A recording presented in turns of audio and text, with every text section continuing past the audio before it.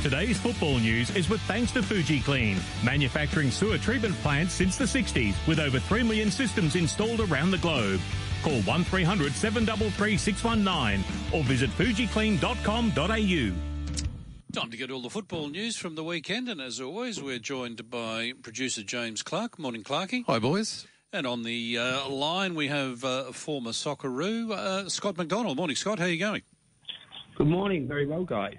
Yeah, Scott, busy weekend in football. There was the Australia Cup, which we'll talk about a bit later, but the EPL, there were some ripper games, plenty of goals scored, and also Scottish Premier League. We've got to touch on that as well. But Liverpool putting 9 goals in the net against Bournemouth. City bounced back after going down against Palace early. Arsenal continue their winning ways. United ground out a tough 1-0 away win to Southampton, and Yep. West Ham got on the board too, and Spurs continue to cruise. So there's plenty happening. Yeah, there absolutely is. And, unfortunately, Newcastle picked me for my trifecta. I know, you went weekend. close. Yeah, which I wasn't too happy about. But nevertheless, it was some goal from Alan Saint-Maximin at the end of the game against Wolves as well. Wasn't it a goal of the season contender? But like you said, just a wonderful weekend of football all round. It was just Liverpool finding that form that we've been waiting for, and just some fantastic play. That first half, they were just absolutely electrifying, and Bournemouth just had no answer. And you actually, now that I am a head coach, I actually felt so sorry for Scott Parker, because he's standing there on the touchline thinking, how am I going to help this? What am I going to do? And you could see, obviously, when the camera shot to him, it was just, he had absolutely no answers to what Liverpool was doing. It was just phenomenal stuff. And what as a manager, what do you do? Like, do you change things up, or you put 8 at the back, or what do you do? Like, it's it is you run out of answers, but like Liverpool were just on song with it, and quite incredibly, 9 goals scored, but none from Mo Salah. No, I know. Incredible, isn't it? He's had a quiet start to the season, you'd have to say. But if I was Bournemouth, I think I would have been asking all the supporters that travelled all that way to get in the goal as well, because and even then, I don't think there would have been enough for them to actually stop the ball going in the net. It was just unreal. So, Luis Diaz for me had some game. Firmino obviously getting on the score sheet's good for Liverpool as well. Can you believe that's his first goal in almost 2 years at Anfield? It's incredible to even think that, isn't it? The signs are good for them. The signs are good, but the guys up the road, Manchester City, they keep doing it, don't they? They go 2 goals down. Probably Pep's thinking they do it the hard way, but they're never out the game. And that psychological edge they have over teams now is unreal, because that when you play against Manchester City, whether it's home or away, and you score 1, and even if you score 2, it's still not enough. You have to keep going, or else they're going to come for you at some point, and they're going to keep creating chances. Yeah, they say 2-0 is the worst lead in football, and it proved to be that. Arsenal 4-0 after going down 1-0 early to Fulham, but their captain, Martin Odegaard, I think he's one of the most underrated players. You don't hear a lot of talk about him, but Arsenal supporters particularly love the way that he plays, and he's brought something that Arsenal have sort of been lacking the past few years, and that's a strong midfield presence. Their defence is with Saliba back there has taken care of itself. But Odegaard, he's a leader on and off the pitch, and a wonderful goal to get them back into that game. No, he certainly is. In terms of if you look at his background, his pedigree, obviously he came through the ranks.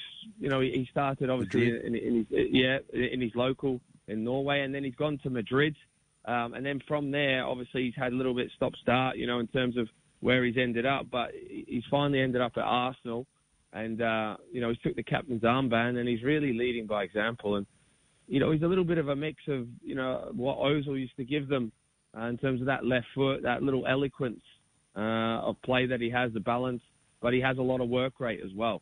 That's the difference between him and Ozil, you'd have to say, and what he's giving the Arsenal team. And you can really see and feel now, and I don't know if it's just because we've all probably watched the All or Nothing as well with Mikel Arteta, though. Yeah. But the players really, really seem to be buying into him and his work ethic and what he wants at the club. And it seems to be that Arsenal have done the right thing by sticking by him for this long, and it seems to be paying the rewards now. Scott, putting your manager's hat on again, I see Ten Hag didn't start with Ronaldo again against Southampton, even though Manchester United won. What do you think he's doing with Ronaldo? Does he think it's inevitable he's going to leave, so that's why he's on the bench, or is he trying to send us a message? What's the rationale, do you think? I definitely think it's a bit of both. I think in terms of obviously getting that huge victory against Liverpool and not using him, I think that was all the message we need, and it was loud and clear that, hey, I'm in charge here, and if you want to play, around with this club, it's not going to happen anymore. So if you're going to stay, you're going to have to bide your time and prove to us that you want to be a part of this group properly, or if you get a move, you get a move because we don't want you here anymore. And I think that's the way it probably lies at the moment. I think he'd be more than happy if Cristiano was to move on now. And I think when, if they're talking about, obviously, Anthony from Ajax coming, and there's been rumours of a couple of others, that one or two that have been linked with the club, if they get one or two more attackers, look, I can really see Cristiano Ronaldo leaving at the end of the window anyway. They'll be in a better place to move forward, beyond this season, because really you can only look to this season for Cristiano Ronaldo, and then what again, if he's at the club. Scott, reports coming through this morning is that he's been linked to two other Premier League clubs. One is Liverpool and the other is Chelsea. Now, that seems as though it would be an odd mix for him to leave Man U for one of those two. I think they'd rather let him rot in that chair warming up, to be honest. There is no way Manchester United are going to sell to a rival club for commercial reasons also. That's just not going to happen. At the end of the day, these clubs are big businesses as well. So they are not going to let one of their star players, which he still is, and he's phenomenal because he's world-renowned. And what he gives you in terms of commercialisation, there's no way they're going to let that up for another Premier League club to take that over. It just won't happen. He's going to have to go abroad if he's going anywhere. And I guess Ten Hag, he's also looking at, okay, if we can win without him, let's start winning without him, because obviously he's not going to be here much longer. So let's start building on a team now, because he's not going to be around for much longer. But one player that this is one record, Alan Shearer's record of 260 Premier League goals. Harry Kane, he scored 2, lucky not to score 3, but it was a fantastic save by the keeper. But Spurs, cruising with him up front, he's on 187. He's equalled Andy Cole on 187. He's only got Wayne Rooney and Alan Shearer ahead of him. Do you reckon he's gonna take over that mantle? I really do. For a guy that's only 29 years of age, and the way he's consistently scoring 20-plus goals, there was comparisons put up over the weekend from the Sky pundits in terms of, Alan Shearer was 31 when he got to this, this milestone, and he's only now 21. I think it's 21 goals behind Rooney, so he's going to get there quickly. There's no doubt about that he'll finish at second all time. But I just believe he will get there. He's just an absolute goal machine, and it's phenomenal because if people look back to the Harry Kane story, it wasn't easy for him. Everyone thinks, he's just come through the Tottenham ranks. He must have went on loan about 4 or 5 times to different clubs to go and prove himself. And during those moments, he didn't score goals for certain clubs. He went to Leicester and hardly had a game. They wouldn't play him. He went to Millwall, had a really, really good spell. He went to Norwich, didn't work out in the Premier League, didn't score goals. So it's a message for, younger players or, for aspiring footballers or for any sportsman that you have to keep going. You have to keep believing in yourself. And you see what he's achieved from there on in. And even then, when he first started, the doubters, they're always too slow. He's not going to get in behind people. He's not powerful. He's proven a lot of people wrong over the years, and he's going to continue to do it, I feel. Another guy continues to keep doing is Karim Benzema. He was on fire to save Real Madrid in that one against Espanyol 3-1. They were down 1-0 in that game, and just brilliance from Karim Benzema. He's just a star, isn't he? And looking forward to seeing him at the World Cup too, with in the French jersey. Yeah, I don't know how that works in the French jersey with Mbappe and a few others. It didn't really work in the Euros for them, but in terms of Real Madrid, it certainly does work. And he's taken over that mantelpiece of being the star player at Real Madrid and taking that leadership role on. And, he's not getting any younger either, but he just keeps banging them in. He just keeps scoring goals after goals. And I tell you what, you wouldn't mind looking at his trophy cabinet. I tell you that over the years, it's phenomenal achievement what he's managed to do. And obviously adding that Champions League, and I think he'll add a Ballon d'Or as well, for certain. He's been a wonderful player throughout this last 12-month period. And look, I think Real Madrid are still favourites for that league. Barcelona got a really good win as well over the weekend, winning 4-0, Lewandowski getting a double as well. So they seem to be back on track. Still need to register a couple of players. A lot of questions will be asked who's coming and, well, who's going more so than who's coming at Barcelona at the moment, because they need to register those players. So, yeah, look, all bodes well. And Bayern Munich are just flying in the Bundesliga as well. And PSG got a draw against Monaco, which was a bit of a surprise at home. Neymar took the penalty. There was no fighting between himself and Mbappe this week. There seemed to be all smiles, which is good for PSG. But dropping points was a bit of a surprise. Well, speaking of the French dressing room, it'll be pretty interesting with Paul Pogba and Kylian Mbappe get together for the training before the World Cup. These bizarre revelations coming out from Pogba about extortion threats, and he was going to be kidnapped, and he said revelations about Mbappe will come out as well. He's turned, well, I don't say he's turned a little strange, Pogba, but wow, it's going to be a bit odd.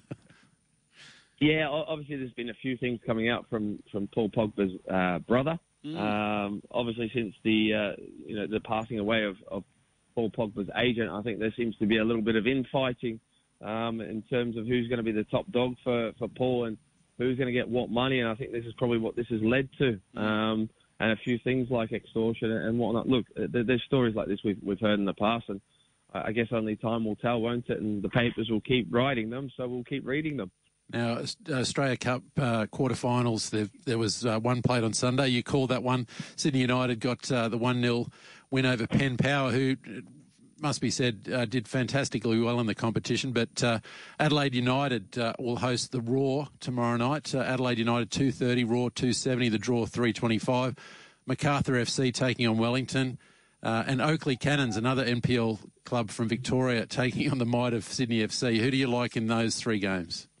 Oh, look, I think for me, Adelaide have got an amazing history in this competition, winning it more than any other football club. Being at home as well against Brisbane Roar, it's going to be tough for Brisbane to go there. Obviously, this is the furthest Brisbane Roar have ever gone in the competition. But, at the beginning of the season, it's just so tough to say because you don't know with the A-League teams what teams are going to turn up because they've not had a lot of games through this period. Look, if I was being a romantic, I'd love to see Oakley get through to the semi-final against Sydney FC and obviously to play Sydney United in the semi-final so we would guarantee one NPL team in a cup final. I think that would be a wonderful thing for the game and I think it would create a lot of attention and a lot of belief for those, other aspiring NPL clubs in the future within the competition. However, the realist in me says probably that Sydney FC get over the line in that, too much quality. And I'm going to go Wellington and Adelaide for the other two, Clarkie. There you go. Okay, and some midweek games in the EPL, which is always fantastic. Tomorrow morning we might get you a multi from you. Palace taking on Brentford. Fulham taking on the Brighton, who are just playing fantastic football. Southampton take on Chelsea, and Leeds at home, they're taking on Everton. Ooh, do you know what? I'm probably going to go Brentford away. There you go. So that will get the numbers up a little bit. Brighton as well. I'll go for Brighton. And Chelsea. There you go. Chelsea. All right. Well, Three aways, and we'll chat again on Thursday. We'll talk about the games on Thursday morning and also wrap up the Australia Cup. And also we want to talk a bit about Gus Hiddink, who's going to join Arnie on the sideline for the Brisbane game ahead of the World Cup. And we'll talk a bit of World Cup as well on Thursday. So thanks for your time, Scott. Chat Thursday. Great stuff, guys. Thank you.